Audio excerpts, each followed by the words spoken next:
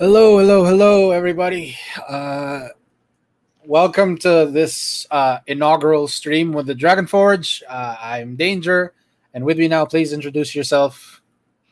Hey guys, I'm Kesh. I'm one of the owners of the Dragon Forge, and I specialize in Warhammer 40,000 and Warhammer Age of Sigmar. So 40k and AOS. So yeah, And tonight, we're going to have a discussion stream about Age of Sigmar third 3 and, edition. yeah, third edition. And we're going to start with some of the notable changes to the AOS rules. So, Kesh, please tell me a little bit about the AOS rules as a person who has bought a set but never actually who's not actually done painting it. You actually haven't done assembling most of it, so we have to get on that. Like, dude, there's been a pandemic. Assemble. Um, so Age of Sigmar, for those people who actually started very early on in Age of Sigmar, um, wa started with a 4-page rule book, right? So it was initially marketed as an easier to play alternative to Warhammer 40k or the original Warhammer Fantasy Battles. Then it got a lot more complex once we got to AOS 2.0. Since AOS 1.0 was kind of there were a lot of fun rules such as getting bonuses depending on your beard length or like actual beard length, automatically losing the game if you kneel for whatever reason. 2.0 generally brought a lot of balance fixes. And with AOS 3.0, we have come full circle with this thick rule book, of which rules constitute around, let's see, how many pages is this? Oh Well, my it's a god, lot of that is pages. It's like thick. this part of the book is rules. So it used to be like the last 4 pages were rules. No. So there are a lot of changes, and I'll have the book open like as we discuss through them.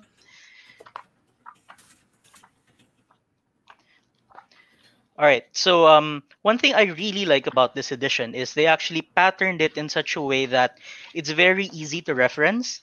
It actually reads like a law book. It goes like section 1.1, 1.1.1, 1.1.2.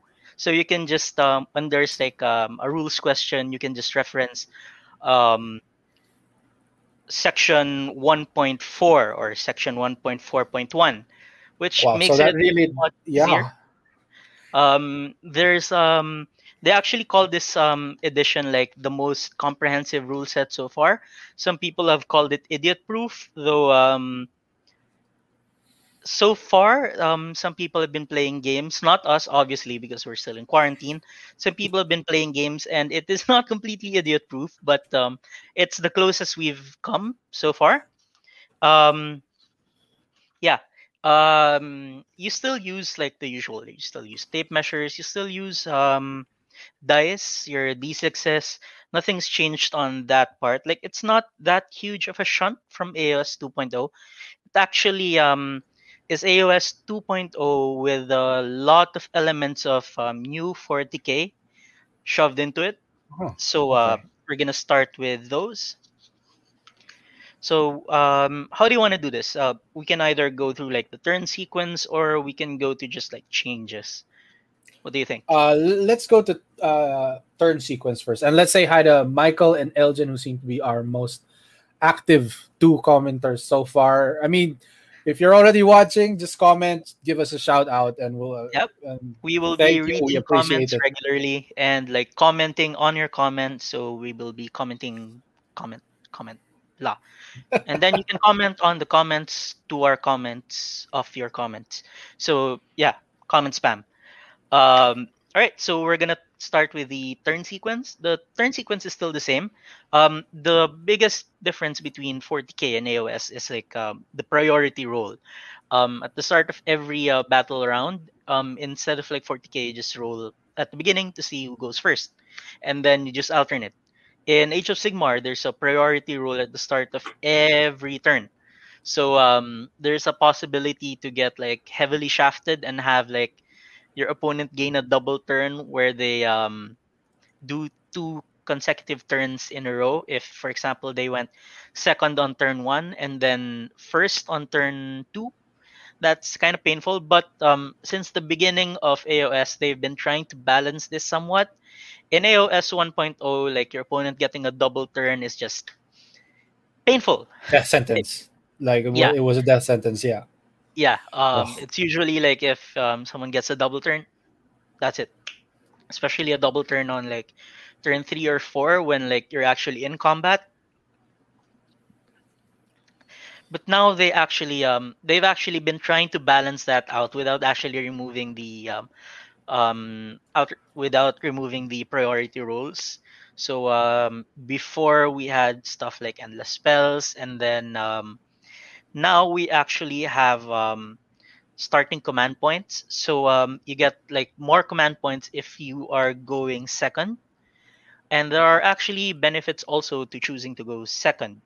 Um, Going second may actually give you a chance to do the infamous double turn.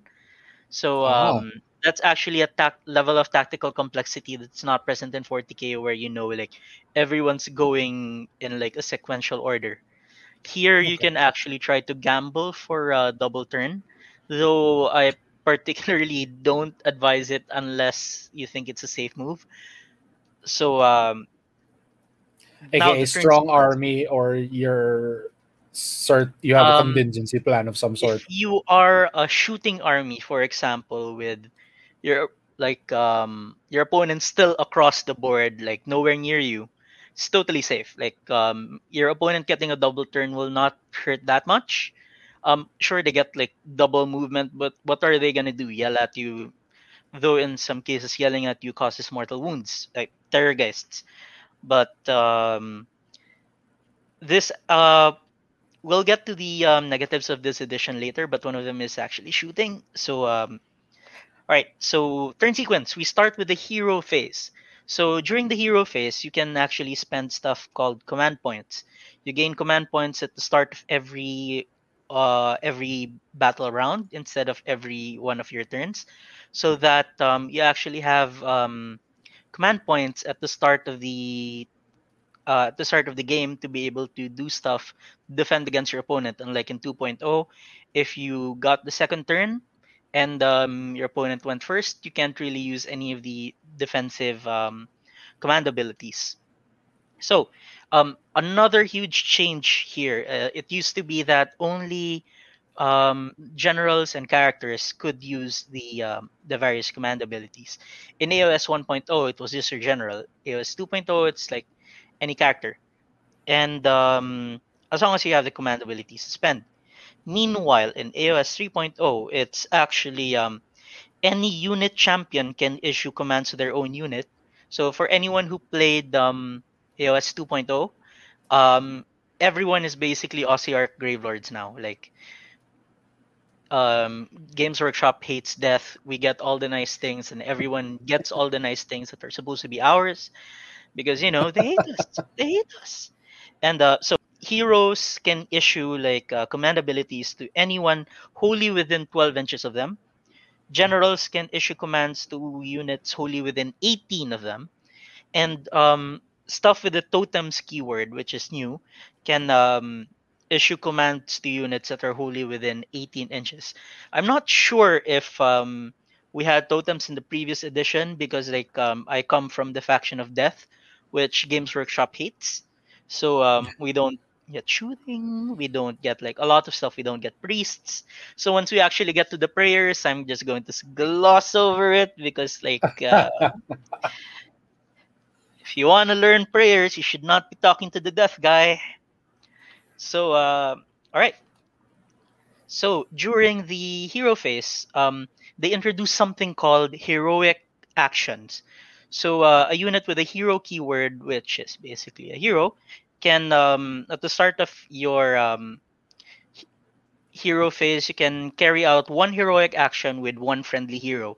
There's actually 4 of them, which is heroic leadership, which just gives an additional command point on a roll. There's heroic willpower, which allows you to deny the witch or unbind the spell once, even if you are not a wizard. Normally, that's not a thing you can do unless you're a wizard or late or now a priest, because like Games Workshop wants to sell Stormcast Eternals with lots of priests. Their finest hour, which is pick one friendly hero, add one to wound rolls for attacks made by that hero until the end of the turn, and add one to save rolls for attacks that target that hero until the end of the turn, which is really, really, really strong. But at least it's only once per game because Only once per game. yes, it's once per game because it's ridiculous. It's like a +1 tier save rolls. There are already ways to get the 2+ armor save here, or even a 1+ on occasion. But like the changes to modifiers means that you can't really like stack on modifiers like you could in previous editions. So having a 2+ is actually a big deal. Especially some may remember as I see Vian, the resident AOS Salt Boy, watching. He remembers the time Hello, where he Vian. was complaining about like the Chaos Warriors all having 4+ saves and there like being very little 3+ saves in his army. Now there's like various ways to get 2+ saves. There are a lot of 3+ saves that can be modified with like command abilities, role modifiers, etc. And the final heroic action is the heroic recovery, which basically just heals.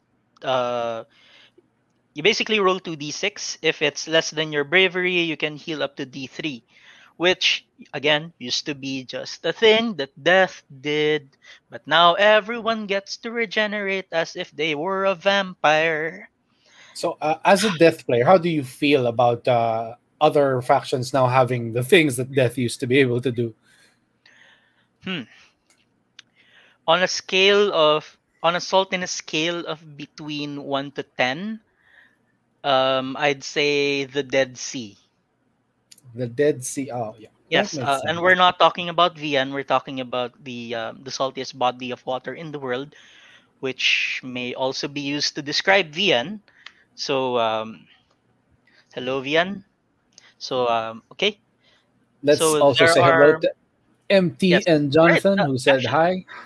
Hello. Let's say hi to all the people in the chat. So, hi to Michael Lim, to Elgin. We haven't seen you in a while.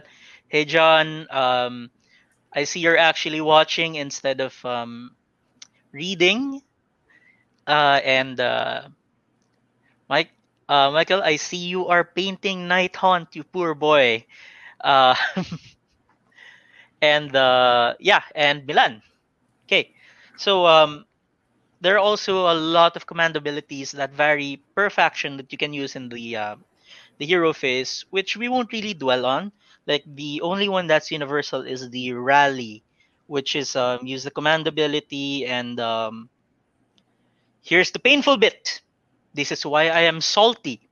Okay, Rally. painful bit. Let's get ready for the painful bit. Rally. Okay, no, it's painful for me.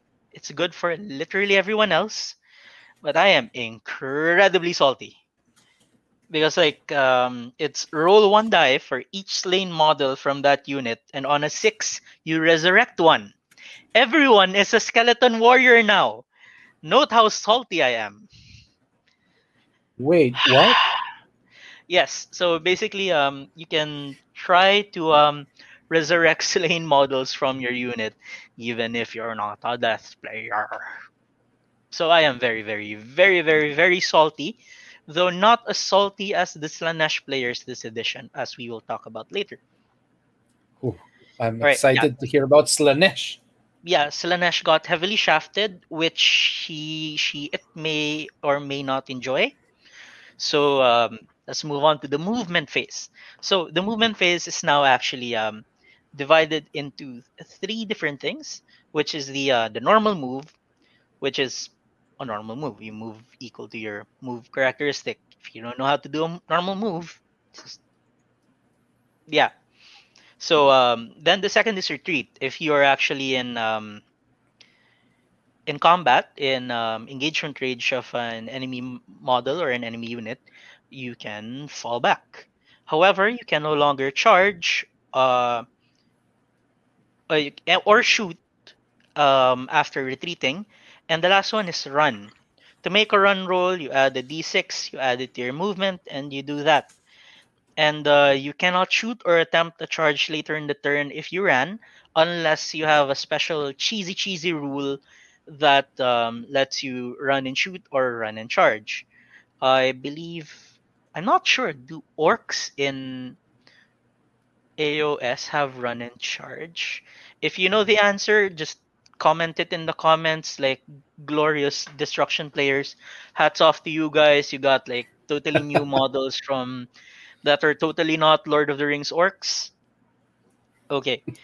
So the movement phase command abilities are at the double, which is just your instead of rolling a d6 for the run, it's an automatic 6. So if you really want like that sure run, this is very important for very slow melee factions like Death. So yeah, Death players like to use this a lot. The zombie horde will not be doing damage until it's in your face. So yeah, unlike those wimpy elves which will shoot you from across the board or swim across with their eels. Then we That's have just a thing in nearly every universe. The elves are considered wimpy. they're actually not wimpy. They are stupidly broken this edition. We will discuss Ah. why once we get to the charge phase. The charge phase. Anyway, the charge phase used to be my favorite. Now it's not. Now it's my least favorite. Okay, so redeploy. So redeploy is basically um,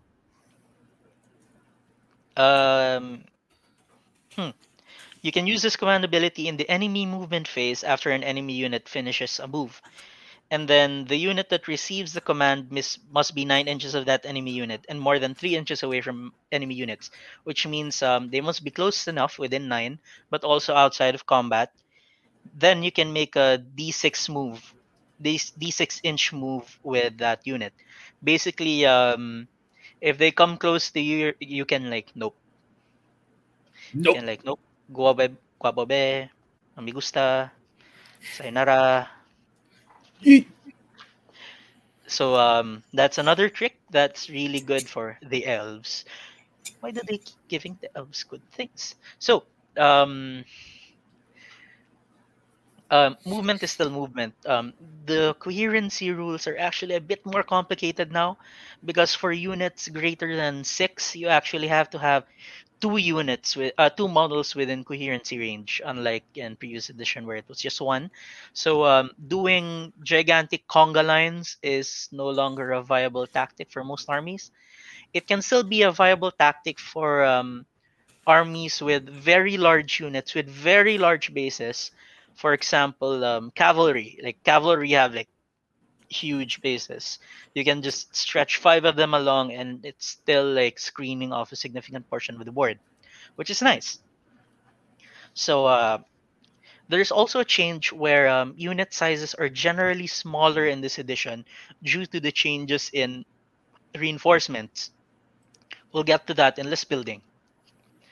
Terrain is still terrain. Flying is still flying. You can still flying units can still do the normal flying things that flying units do.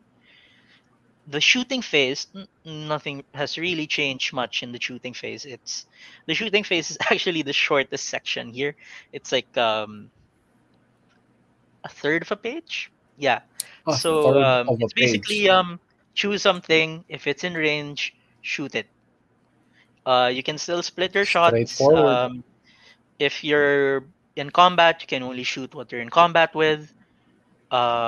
And there's still lookouts, sir, where if the target is an enemy hero within 3 inches of an enemy unit, you have to subtract 1 from your hit roll.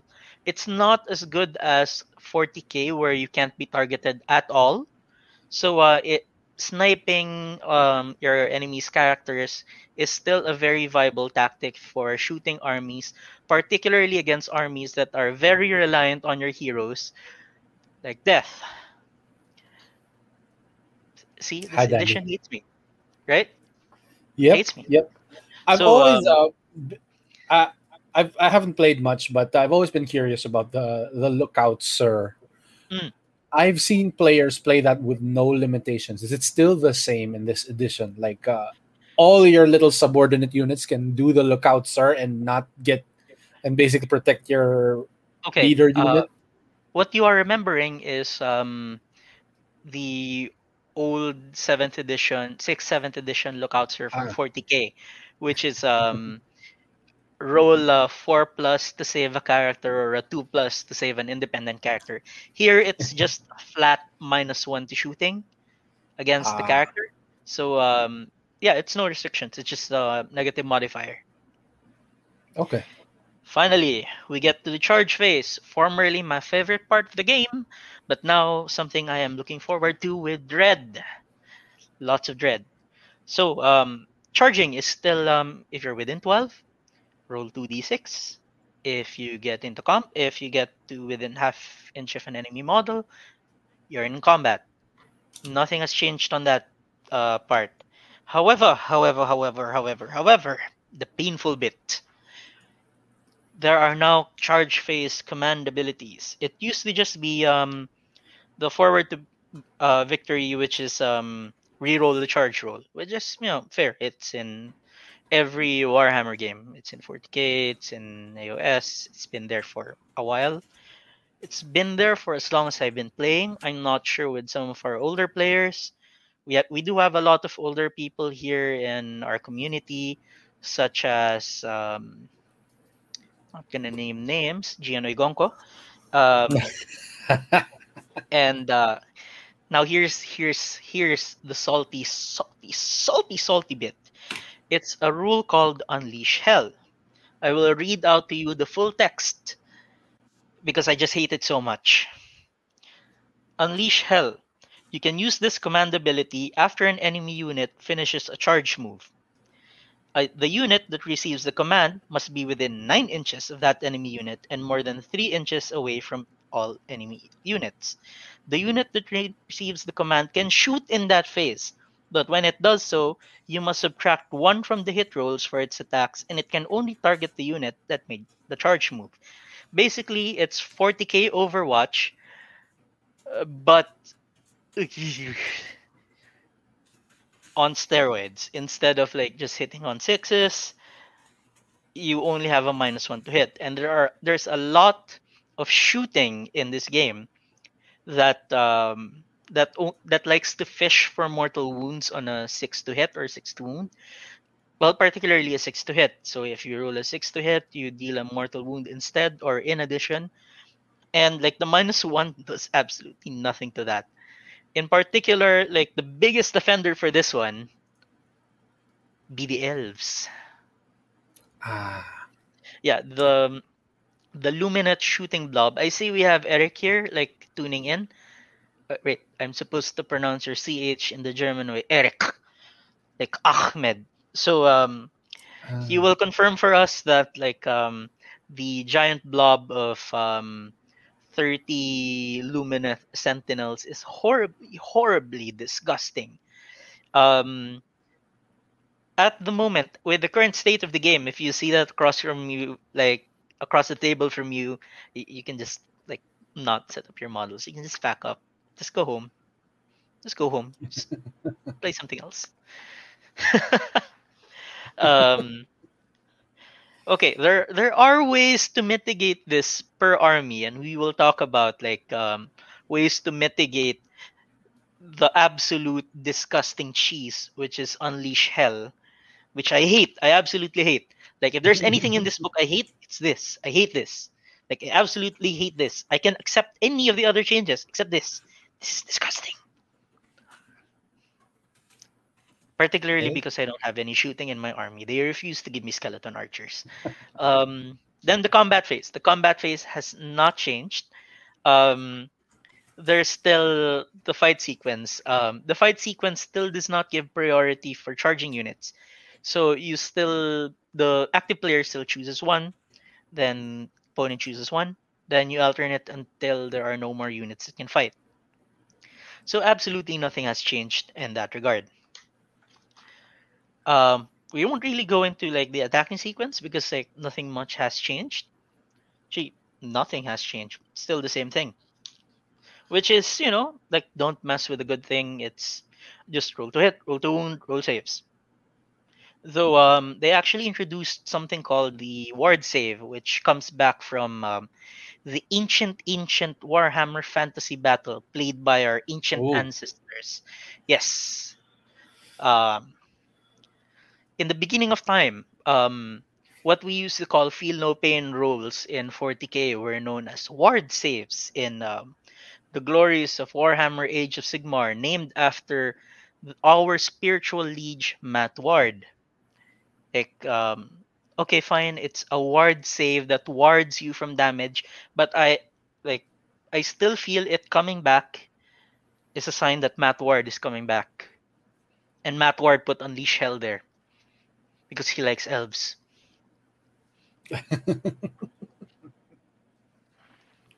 I see you there, Matt Ward. And I don't like you.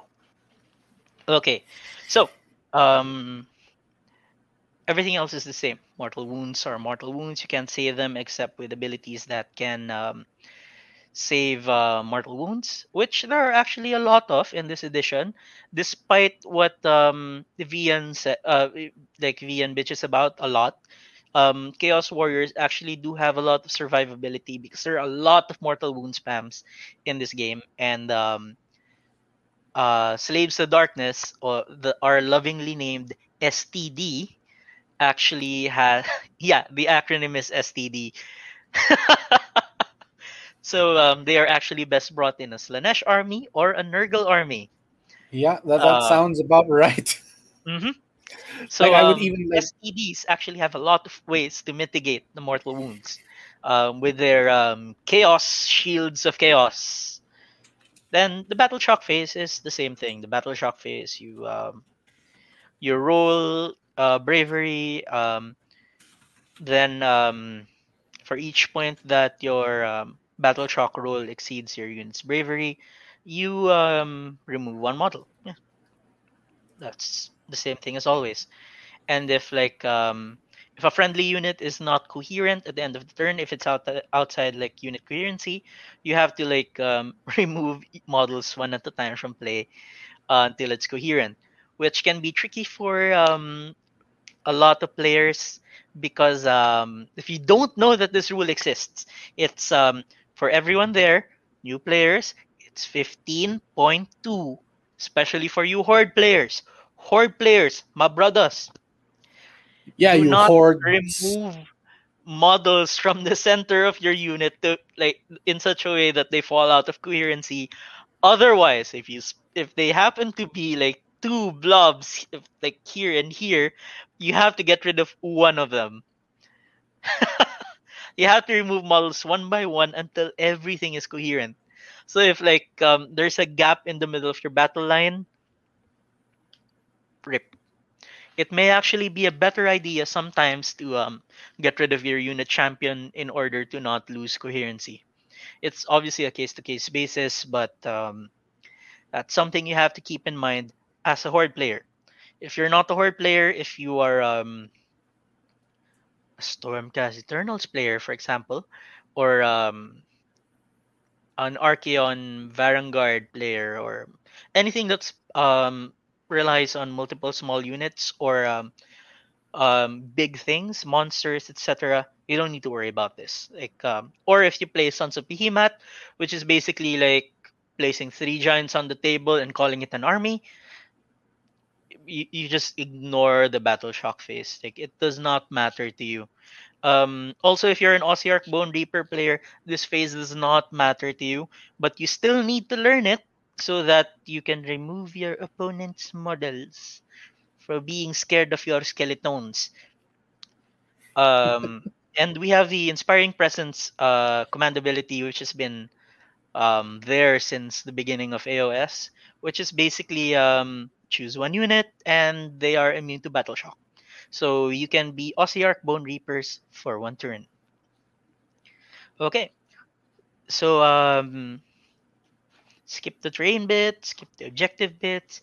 It's generally the same thing. Like wizards cast spells, endless spells are still endless spells, but there's a difference now here with endless spells is that your your heroes can actually it used to be that the endless spells at the start of every game turn will be can be moved even by the player who didn't summon it, depending on the situation. Now it's only the player who cast it. So congratulations, everyone is Seraphon now, or someone who also had this before Seraphon had it was Ossiarch Bone Reapers, because like Death cannot have exclusive things. It must be like distributed to everyone. So, I Well, don't know. death is Sure, Trump is universal. communist. So uh I'm seeing you, comrade. So, yes. Uh, what was I gonna say? Okay, I was gonna salt. We can skip that. And yes. So, while you can cast multiple endless spells, it's not recommended because having multiple endless spells out is the only way for your enemies to steal your endless spells, unless you're Seraphon. Because, I, I lizards. keep I keep hearing about how good lizards are in this edition. Yes, they are. Why are they much better now? Okay. You So have the as a only one lizards player, save in the game. this could you repeat that? I got your You have sound a the little bit weird. only 1+ save in the game, Mr. Doctor. Oh, Which you still fail it on a 1. But like yeah, of if course. you have like a -1 rend modifier, it's still a 2+. Which is hilarious because it normally it's the first rend that matters the most in both 40k and AOS, and you get diminishing returns after that. But for the Bastiladon with its 1+ save, it utterly negates the -1 rend. The only army that cares less for -1 rend less than like the Bastiladon does is Nighthaunt, because they ignore any positive or negative rend modifiers because they have an invul save, because they are spooky mumu. Spooky Mumu. Spooky mumu. And I hope they get a lot of love this edition from Games Workshop, because they haven't been updated since the start of AOS 2.0. Okay, fine. They got the character in the Broken Realms releases, but I don't count that. It's tiny compared to like what other factions got. So yes. Now, priests. Priests actually got a big boost. They can do like prayers. So what do the prayers do? I'm not gonna tell you because we don't have any priests. So like I actually skipped reading this entire bit. But generally, something that priests can do is they can dispel what you call it, enemy endless spells. But like they also have their own equivalent of endless spells called invocations. So it stays on the board. Interacts exactly like an endless spell, but while priests can dispel endless spells, wizards cannot dispel invocations. Why? Games Workshop hates death.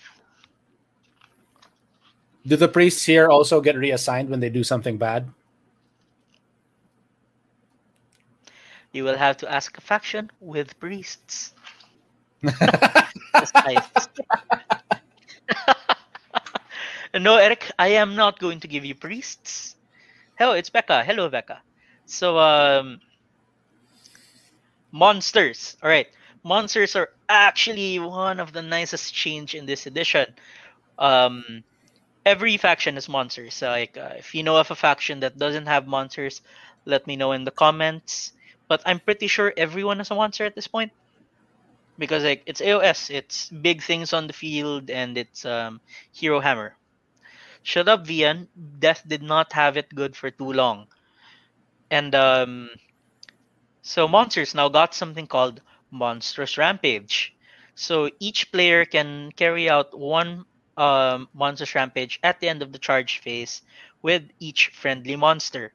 So there are four different ones. So you can't carry out the same Monstrous Rampage more than once per phase. But if you have like four monsters, you can do each of them. Right? So let's start with Roar. Roar is incredibly powerful in an edition that spams command abilities. Pick one enemy unit within 3 inches of this model, which makes sense because it's at the end of the charge phase, and roll a die. On a 3+, that unit cannot issue or receive command abilities in the following combat phase, which is an utter like is utterly painful for factions that rely on buffs, particularly to their battle line units to make like strong anvils, like Death. But it also affects other factions, not just Death. I'm just salty that it doesn't affect shooting factions like Elves. Breaking officially assault stream. Guess about Death. Yes. All right, but then there's Stomp. Stomp is nice. Stomp is pick an enemy unit within 3 that is not a monster and roll a die. On a 2+, it suffers D3 mortal wounds. You step on it. Easy, simple. It's mortal wounds. Like if you can't decide on anything else, Stomp. Like if unsure, Stomp. Titanic Duel is really nice. You pick one monster within 3 inches of this model, and then you add hit rolls. You add 1 to all hit rolls made by that monster against another monster for the entire combat phase. So you're basically like a Monster Slayer monster now, which is particularly good if you're mounted on a monster like a Vampire Lord on Zombie Dragon, uh, or big things that have monster like Morathi, that are monstrous. They're big. They have the monster keyword, um, which is really cool because it emphasizes the big fights between big things. So your biggest monster slayer right now is a monster as well. So GW actually is encouraging you to bring less hordes and more gigantic, expensive pieces of plastic. That sounds like G-Dub. Gotta Which set those is up then. actually, which depending on your faction may actually turn out cheaper. Yeah. Yeah. Like Skaven, for example. We know someone in the comments. We're not gonna name him. He may identify himself, who had 100 clan rats at one point, and like that's just painful, man. And that was just 300 points back in like the ancient days of Warhammer Fantasy Battle. And then the last Monstrous Rampage, my particular favorite is Smash to Rubble. A lot of factions in Age of Sigmar actually get their own special terrain feature that costs no points, come with your army. You just plop Cost it no on, points. and then it does things. Like the Sea Elf one is like a ship, which it used to deal like mortal wounds and like give bonuses to like people within near to enemies and friends nearby, but now it's just a garrisonable thing, so you can put your blind elven archer thingies, which I have nothing against. Sea elves, your archers are okay. It's your eels that are a problem, but at least I can kill them in melee. So yeah, I have nothing against the sea elves. Sea elves are cool. Dark elves, nothing against the dark elves. They have 0 shooting. Just like it's really just the high elves, which are the Lumineth Realm Lords, which are stoned to the 9 hells. Apparently, their lore is they actually OD on like some sort of realm stone dust. and then yeah, and then you get a boost for a turn, but then like you suffer withdrawal. Oh. Yeah, they're literal high elves. So anyway, back to Smash Ah. Trouble. On a 3 plus, the defense, the terrain features demolish if it was defensible.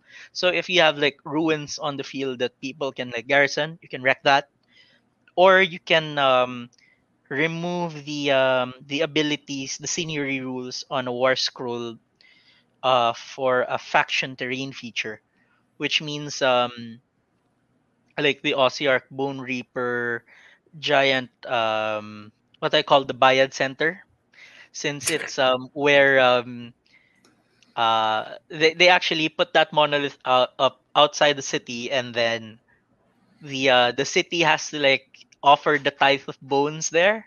So it's like the Nagash Bayad Bayad Center. Center. Yeah, Nagash Bayad Center. Yeah. Yeah. yes. And then it also works on the high elf waterfall thingy, which boosts magic. It works on the aforementioned sea elf shipwreck. So any faction terrain really. I believe Yeah. Lumineth get a pyramid, like an Aztec pyramid. Like I can send you the link later, but like you want it, it's cool. Uh, yeah. So War Scrolls not much really changed. Same old, same old. Um, pitch battle profiles. Yes. Okay. Pitch battle profiles. Something that actually changed really, really. Well, it's a really, really big change that it used to be in the General's Handbook, which we are borrowing Eric's copy for today because I forgot to order my own because I'm a dum dum. Which is nice because it has a rules reference on the back. Can you guys see that? Yes, it actually has like the various command abilities you can use per phase that are universal on the back of the GHB. You Like it also really have does make it easier for new players, doesn't it? Like this yes, new rule system. Compared to past editions, how would you say it compares to past editions in terms of how easy it is for a new player to get into the game? it's obviously not as easy to learn as AOS 1.0, which was 4 pages, but it's still pretty simple. Honestly, you can use the 4 page rulebook to teach someone to play and then just move into this. There's like very few changes. Um, well, very few core changes. There are a lot of small tweaks here and there, but like actually learning the game is still pretty simple comparatively compared to like the old Warhammer Fantasy Battle, which was so overly complex that I never actually learned the movement phase correctly before they blew up the planet.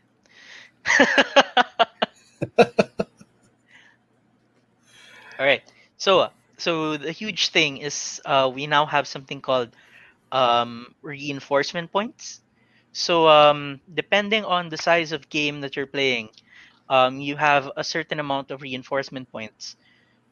If you look at the pitch battle profiles for like a unit, you can see the war scroll name, the unit size, the points, and then its battlefield role, which is still the old one, like battle line leader, um, behemoth, etc. However, the big change here is that it no longer shows you the minimum and maximum unit size. It just shows you the minimum unit size. Why? Because the way this works now is it's the minimum unit size. You spend the reinforcement point to double it. You can only spend the reinforcement point once if the unit is not battle line, and you can do it up to twice if it is a battle line. So, for example, the we shall take um, my poor skeleton warriors.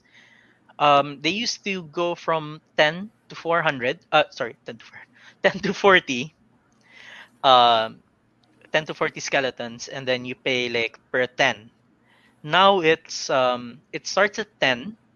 I can pay a reinforcement point and like the additional points to get 20. I can pay another reinforcement point to bring it up to 30, as well as paying the requisite amount of points for the unit. But then I can no longer bring it to 40. So in general, there have been a lot of tweaks in the pitch battle profiles. A lot of units that are meant to be spammed have actually gotten their minimum unit size increased. Like direwolves went from minimum 5 to minimum 10, so that you can double it up to 20.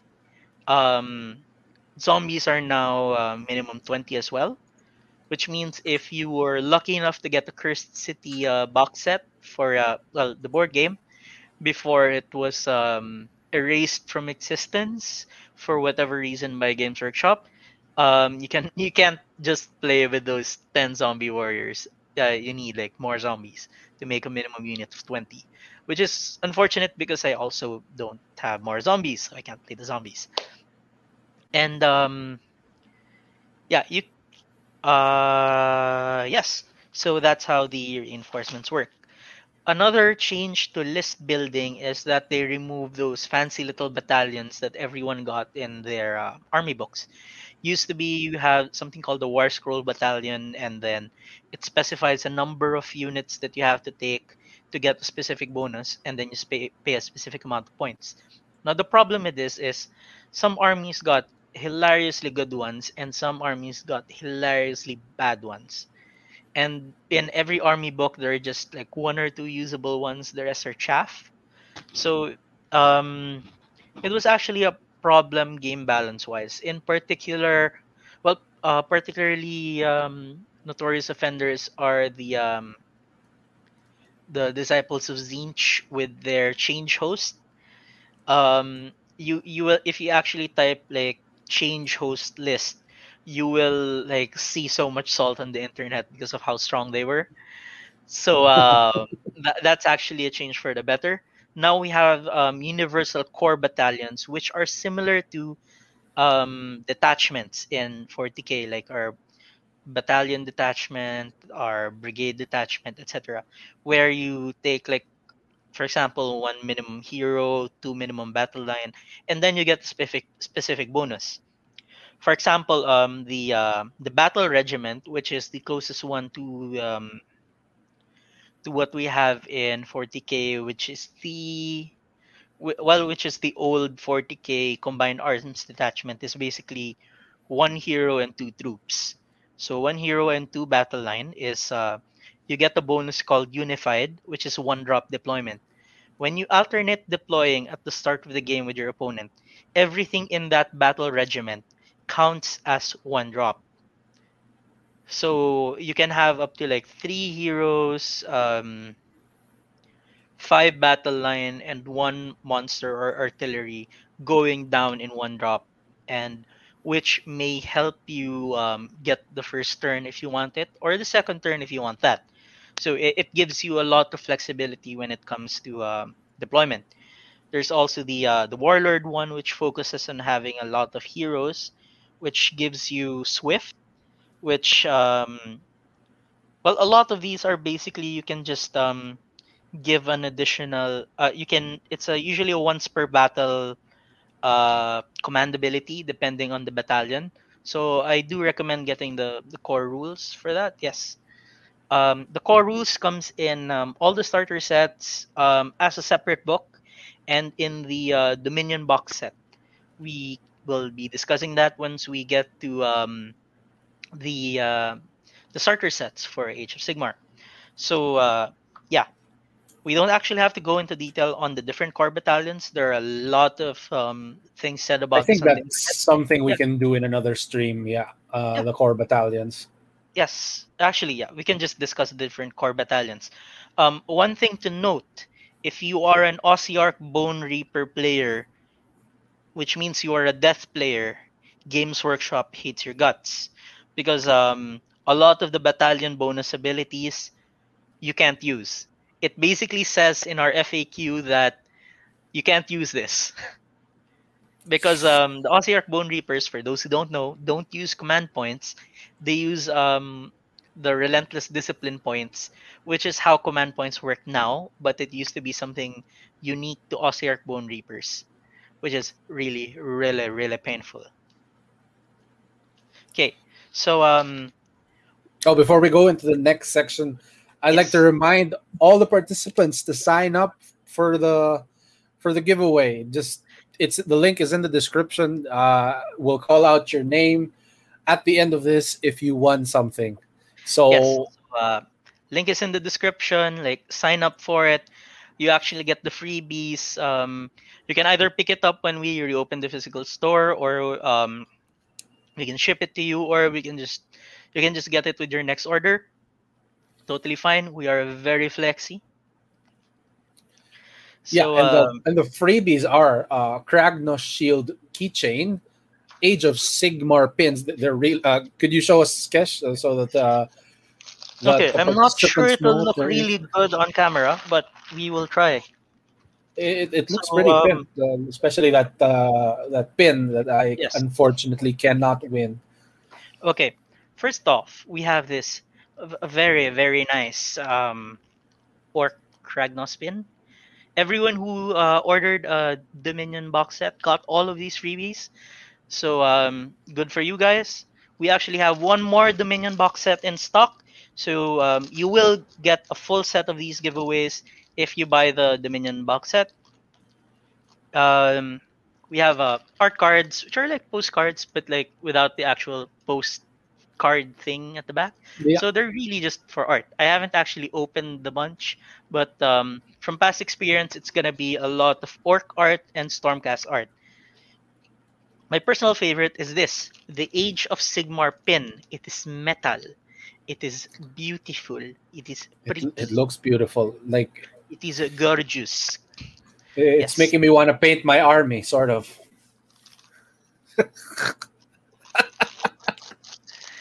It's And raining. I then can't prime. It's raining.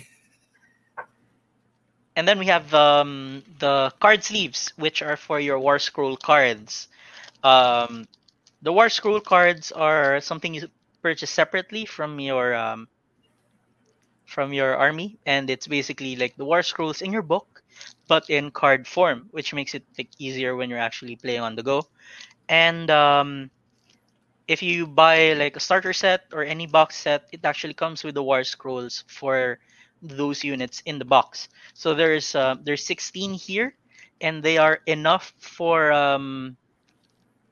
the contents of the Dominion box set.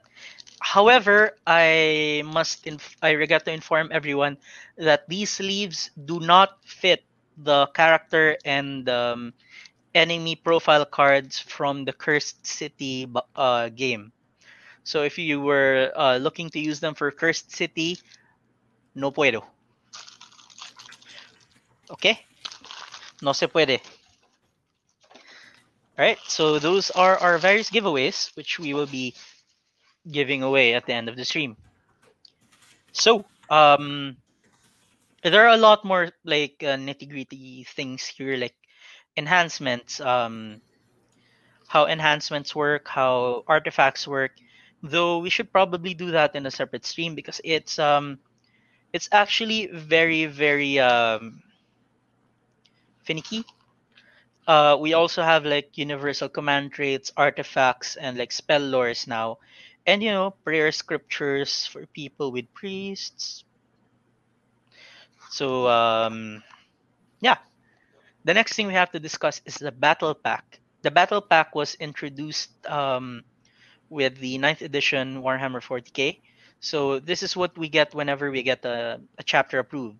It basically shows you the missions for that season for competitive play, and it gives you various extra rules and flavor depending on what the campaign or the season is. So for this particular season, there's a battle pack, like the standard battle pack in the main rule book, but we also have one in the GHB, the General's Handbook. So the General's Handbook now is focused on the realm of beasts, the realm of Gur. So everyone with a destruction themed army, you guys are like the big bad guys of the setting this edition. Prepare to get heavily shafted at the end, like what they did to my baby Nagash. Moment of silence. Okay. So we actually, as befitting of the realm of beasts and destruction, and the entire storyline with Kragnos doing his destruction-y thing, and like the Lord of the Rings orcs coming to the Age of Sigmar. We have bonuses to monsters here, and there's actually one ability here that lets you give the monster keyword to one of your heroes that doesn't already have it, which allows it then to use the monstrous actions. So you can have your wimpy elf archer lord guy, whatever he's called, roar at an enemy, or like stomp something flat or destroy terrain. It's pretty cool. Um, it also has like the various things that you will be using in pitch battle, like the battle plans, so like deployment maps, etc., the actual missions. And there's actually most recent one also has the the updated rules for the endless spells from Malign Sorcery and the other one, which I cannot recall. Yeah. So there's also a copy of the core rules in here, which is nice to reference to.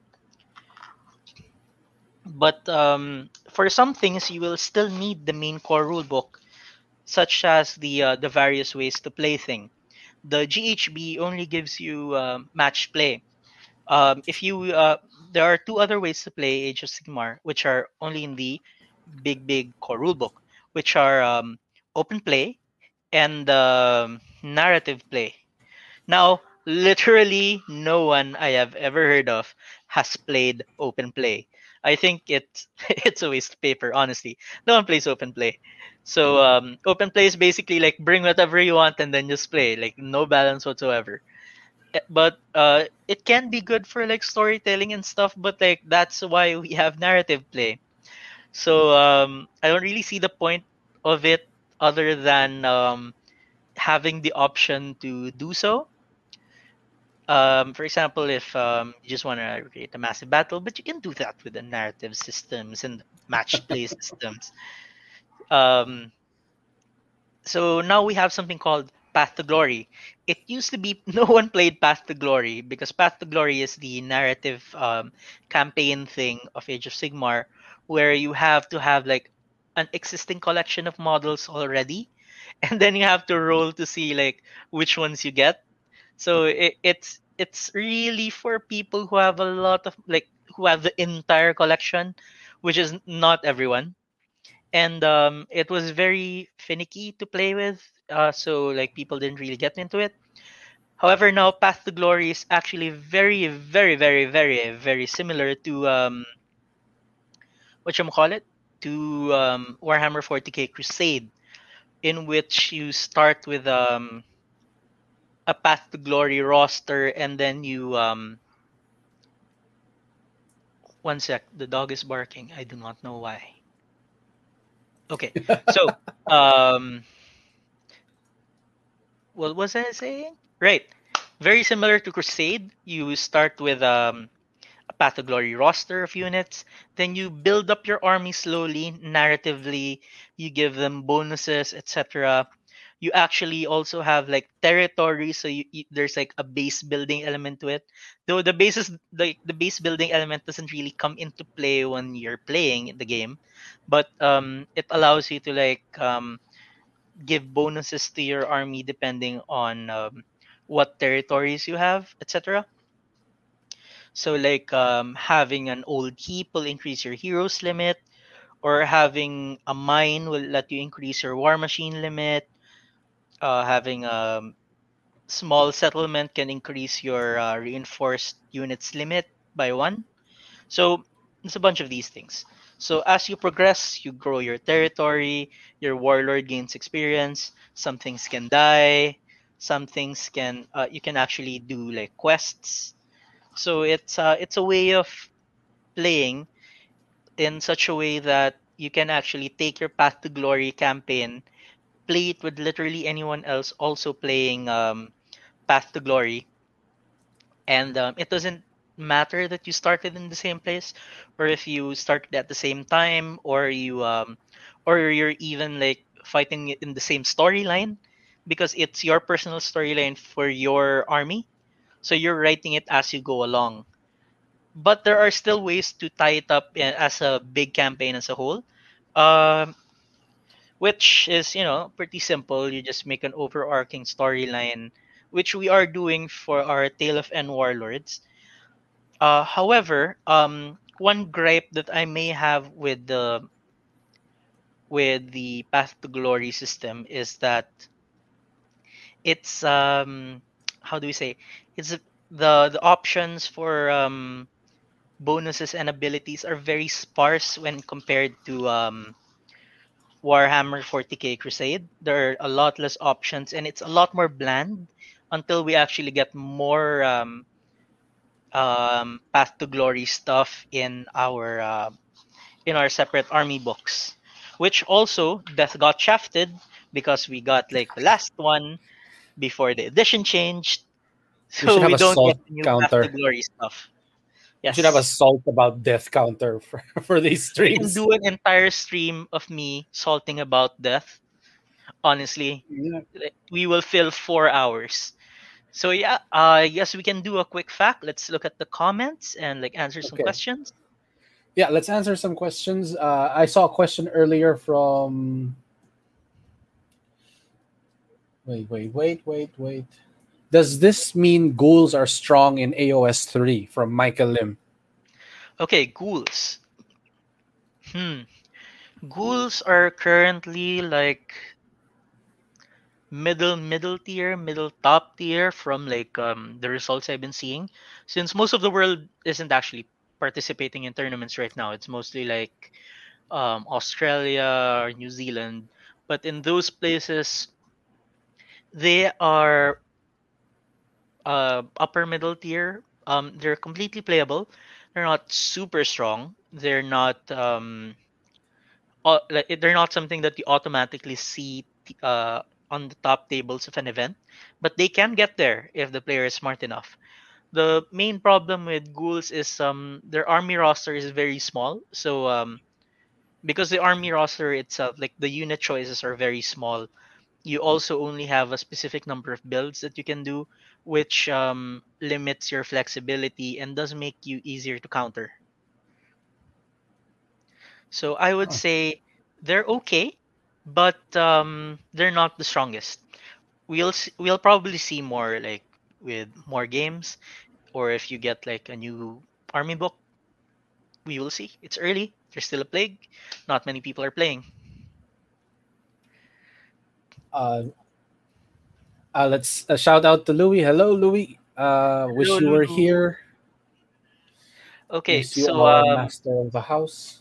I see Louis asking like the campaign format with champions earning buffs. Yes, we discussed that in the Path to Glory. It's pretty sparse right now. Like everyone just has to roll on the generic traits and the generic tables, or choose on the generic tables. But expect to see more when the army books come out. Um, and yes, people do seriously use the cards. I use the cards. Anyone who has a starter set uses the cards. I believe Patrick buys War Scroll cards for every army he collects, which is pretty cool. I do so as well. Um, And I and would do so it's as there. well You do if get the yeah. core rules for free online. You just don't get the Path to Glory stuff without the book. So you don't actually have to buy the book unless you want to play narrative or open play. But there's also like a shit ton of fluff there. So if you're a fluff man, great thing, right? So people are just like posting names of armies, and then asking how good they are. Okay, Caradron Overlords. They are a shooty army, which means they are looking good this edition. They got points hikes, but everyone got points hikes. They weren't shafted as hard as some other factions like Slanesh. Um, and in general, they still play the same. They are still Glass Hammer. You will have an amazing first round of shooting, but then once someone touches you, you go bye bye. They're not like the classic dwarves from Warhammer Fantasy Battle where they just stand there and never die. Michael is asking about Aura Quarklands. I actually haven't checked on Aura Quarklands. Their book is like fairly new. They have a lot of options, so it's gonna take a while for us to actually see any data on them. But I really like the idea of orc snipers, um, shooty orcs, cunning orcs. Um, so let's see how they fare on the battlefield. Though I feel like their cavalry are gonna be a strong option, and their hordes are gonna be as good as ever. Tomb Kings 2.0, aka the Ossiarch Bone Reapers. If you play Ossiarch Bone Reapers, I'm sorry, Zach. Our Ossiarch Bone Reapers are gonna be staying on the shelf for a while until we get a new book, because we are one of the most shafted factions. Because everything that makes us special, everyone else got, except for the immunity to battle shock. Everyone can regen now. Everyone can Oh, there's a everyone question can about ogres and cast Seraphon. abilities with their units now. So not the best time to be an Ossiarch Bone Reaper player. Slanesh, yes, the Slanesh is probably okay with this, but like Slanesh gods, if you go on the internet, like the amount of salt of Slanesh play on like the Slanesh nerfs, it's like they were really strong when they came out. Then they were adjusted, and now they got hammered like to the floor and below. Like the amount of hammering Slanesh received, like the Slanesh faction received, is enough to make even Slanesh go like say a safe word. Like it's really bad. Like the points are too high. Some units are unusable. It's really, really very bad. But we are hoping for like an update to Slanesh, because like the internet has been very loud, and even non-Slanesh players are like, "Come on, guys! Like, give him a buff, like, please." It's so bad. And ogres are actually one of the armies that benefit from the shift to small units, because they have very big models, very expensive models. They are an elite army, so that will be very relevant in the coming edition. I actually haven't seen any reviews so far, but we will see. But I don't expect them to be top tier. I'd expect them to be somewhere in the middle of the pack. Um, Seraphon, as I have mentioned before, Seraphon are the premier magic army because Games Workshop hates Nagash. We were previously the premier magic army. Then Zinch was the premier magic army. Then Seraphon became the premier magic army. Some argue that Lumineth are now the premier magic army, but I still think it's Seraphon, because Lumineth magic is strong, but it's completely overshadowed by the Sentinel blob of death and Unleash Hell. If you play that um, on a table in a friendly game, like on a tournament, sure, you're forgiven. It's a tournament, it's competitive, but if you bring that to a friendly game, you do not deserve to have friends. Okay. Yes. Someone always gets shafted every edition. This is a common thing. It happens. Um, the power creep is real. But Games Workshop have actually been more active with their FAQs and balance adjustments lately, compared to how they've been super lazy fair in the past. So we did get like a toning down of the Lumineth but it didn't really do much. So people are clamoring for more balanced options for the Lumineth, and like, please just have mercy on Slanesh. Have mercy. And yes, a lot of the Dragonforge players are casual players. A lot of us play like fluff lists or narrative lists. Um, for example, on 40k, shout out to Milan who's doing a Reaver list for his Space Marine chapter. And as anyone who plays Space Marines knows, Reavers are the worst unit in the Space Marine Codex and have been ever since they were released. They're like a joke. They are the pyrovores of the Space Marines, and he's building an army of them, and it's glorious. So hats off for Milan. Like, if you know Milan, next time you see Milan, you pat him on the back, you shake his hand, and then you alcohol because there's still a plague. Yeah, And because we love to have fun at the forge. yes, we do love to have fun. And yeah, I believe War Machine is a lot more focused towards competitive play compared to like any of the Warhammer systems. Warhammer systems are more tweaked towards the narrative, swingy, fun gameplay, as opposed to like extreme game balance.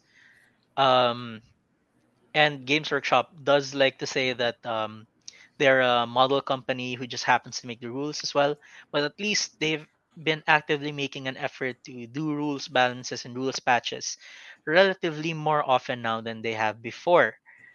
Um, and yes, Michael, GW does buff the newest armies until the next pack, but not always. There are some that have been released in that nice sweet spot that that didn't really require tweaking. Examples of armies that are strong but are not broken are basically any army I play, completely fair, always fair. Um, yeah, anyone who says otherwise is lying to you. Yes, yes, I only ever play fair, balanced lists. So, any other questions before we proceed to our Rafael? Yes. And sign up now. We only have until like 8:45 to sign up for the raffle. Yep, we have 3 minutes before the raffle ends, friends. So, I'm gonna say the cheesy thing and like hit like on our Facebook page, and like there's no subscribe here because this is not YouTube. I was about to say like and subscribe. Um, but yeah, do sign up for the raffle. I see like 11 of you watching right now. And we will be rolling in a few. Okay, and now I'm getting a lot of hate from the comment section. I don't know why. Uh, I don't think people like how I balance my armies, but You're a so cheeser, Kesh. The first step yeah, to addressing the problem is admitting you have a problem, and you're a there is no cheeser. problem. They are perfectly balanced armies. I like themed armies that revolve around the central theme that that fills certain parts, certain niches in an army. Uh, wow, wow, Louis, wow, Louis is wow. dropping these bombs in the chat. It's like casual. Excuse Most of DF you. players, Kesh not included. Excuse you. Louis, Wow. cheeser ka rin, Louis. Yes, Louis is also a cheeser. Like, what does he play? Elves. You, you see, Louis is an elf player, and you cannot trust an elf player. So if the elf player says that, like, I'm a cheeser, therefore it is a lie. Simple as that. Elf player says something, it's a Oh, lie. there's Hmm. a request for absolute newcomers. So maybe we can Yes, do that we can sometime. do an AOS episode for absolute newcomers. That's a very good idea. We can actually work on that. So see, Louis plays Stormcast and Elves, the two most broken things. All right. So The raffle Okay. is now closed, so everyone who signed up for the raffle, DR, I have no idea how you're doing the raffle thingy. I assume you have some sort of software or like magical raffle thingy. I have a basically all your entries go to a Google Sheet, and I'm going to use like Google Sheet functions to determine what prize each person gets. All right. Uh, for our first participant, Jez, let me roll for what prize you get. Oh, sorry, I typed my formula wrong there.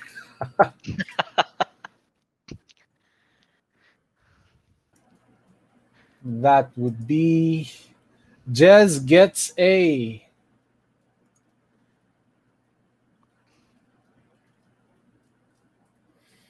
an Age of Sigmar pin. Oh, nice, Congratulations, Jez. Jez nice. gets an Age of The Sigmar best of pin. the lot. Nice. Right. Next is Zach. All right. What does Zach get? Note that Zach already bought the Dominion box set, so anything he's getting here is a duplicate. So what Oh, is okay. Zach getting two of? War Scroll card sleeves. Ah, nice, nice, nice. He'll have enough Yeah, War Scroll card sleeves for a whole army. sleeves are always good. Sleeves are always useful. Yes, and you can't actually get these War Scroll card sleeves anywhere else except in like this freebie pack. So Next is Your Majesty Milan is the Milano getting get. an Age of Sigmar pin. Oh, Milano, congratulazioni. The next person is John. I think Jonathan in the comments Mm-hmm. is getting also an Age of Sigmar pin. Oof, we're Oh, burning through our Age of congratulations. Sigmar pins fast. Uh, don't tag John. He has to read the comments to like to get his thing. Because John is cheating. Okay. And next is D's Nut, Aiden's son. What? D's Nut. He asked to be referred to as D's Nut. These not? Yeah, Can you D's show me Nut. that sheet? Yeah, I desire to I, know who it actually is. Aiden's son. I won't recite their email here, but D's Nut gets War Scroll card sleeves. All right, congratulations to these nuts. And next is Earl Quinto. Also What's Earl? gets. He just asked to be referred to as Earl. Okay, what does the Earl get? War Scroll card sleeves. Nice. No one has gotten anything but no one Yeah, has gotten these. but the next one, Lancelot, as he asked to be referred on the stream, gets the art cards. Nice, nice. Can you Nice, send me okay. that link? I want to know who actually is getting the stuff. Sure. I'll send it to you later. Sí, por favor. Next is Hesed. Tito Hesed What is Tito Tito Hesse Hesed getting? gets your Kragnos Shield keychain. Oh, Congratulations, Tito Hesed, on your Kragnos congratulations, Shield. Tito Hesse. Homebrew Horus, as they asked to be referred to on the stream, is getting the art cards. Okay, so we're getting more people winning the art cards. Okay, one pin, two art cards. A person who asked to be referred to as Docilerage is also getting the art card. So whoever you are, Docilerage, will send you an email or something. You'll get your art cards. Next is Madman Clown. Madman Clown, you get an Age of Sigmar pin. Hmm. Nice. Uh, we have Snickron. I have no idea who Snickron is, but you, Snickron, receive a Kragnos Shield keychain. Ayon. And 1, 2, 3. Oh, that's nice. Eric, Eric. Eric, one of our most active commenters tonight, gets the War Scroll card sleeves. Congratulations, Eric. Congratulations, that's your second set. Patrick, Patrick gets our last set of War Scroll card sleeves. So Patrick also gets 2 sets of War Scroll cards. Nice. To note, Patrick is actually like the person who buys War Scroll cards for all his armies. So he is deserving of the War Scroll card sleeves. Nice. Okay. Elgin. What does Elijah get? Elgin is the last person to receive the Warhammer, the Age of Sigmar pin. So now it's time for you to start playing, Elgin. Oh my God. He has Stormcast. Yes. Oh yeah. We see your brother-in-law more than you, Elgin. What happened? The pandemic, I think. And finally, Vian, our oh no, Vian doesn't get anything. He hates Age of Sigmar. Okay, Vian doesn't get anything. He hates Age of Sigmar. It is. Vian gets a vial of salt. But out of curiosity, what would Vian have gotten? Vian would have gotten the Kragnos Shield keychain. Oh, the pretty keychain. Look at it. It's a squeak. It's a squeak. And that concludes our AOS 3.0 discussion and FAQ and giveaway. Thank you for all who participated, all 15 of you. Oh my God. Thank you so much. Right. So you're doing a lot for the Forge. Go ahead, Kes. You were saying something? We're going to try to make this a weekly thing. Sometimes with different people. For next week, we will be discussing the new Kill Team edition with our resident skirmish simp, as he calls himself, Teacher Mikey. So we'll post like a link for when that will be sometime next week. Right. So good night, everyone. Thank you for watching. Next week will not have a raffle, but it will also have a lot of content. Unless I find stuff like lying around from like previous giveaways of 40K that I can give you as giveaways. I may have, but like there's a lot of mess in my room. So giveaways are still pending, but we will be having a stream. Okay. And a shout out to Trisha O'Bannon and Now Open PH for helping us make the stream happen. Thank you so much. Good night, everyone. Keep playing. Yes.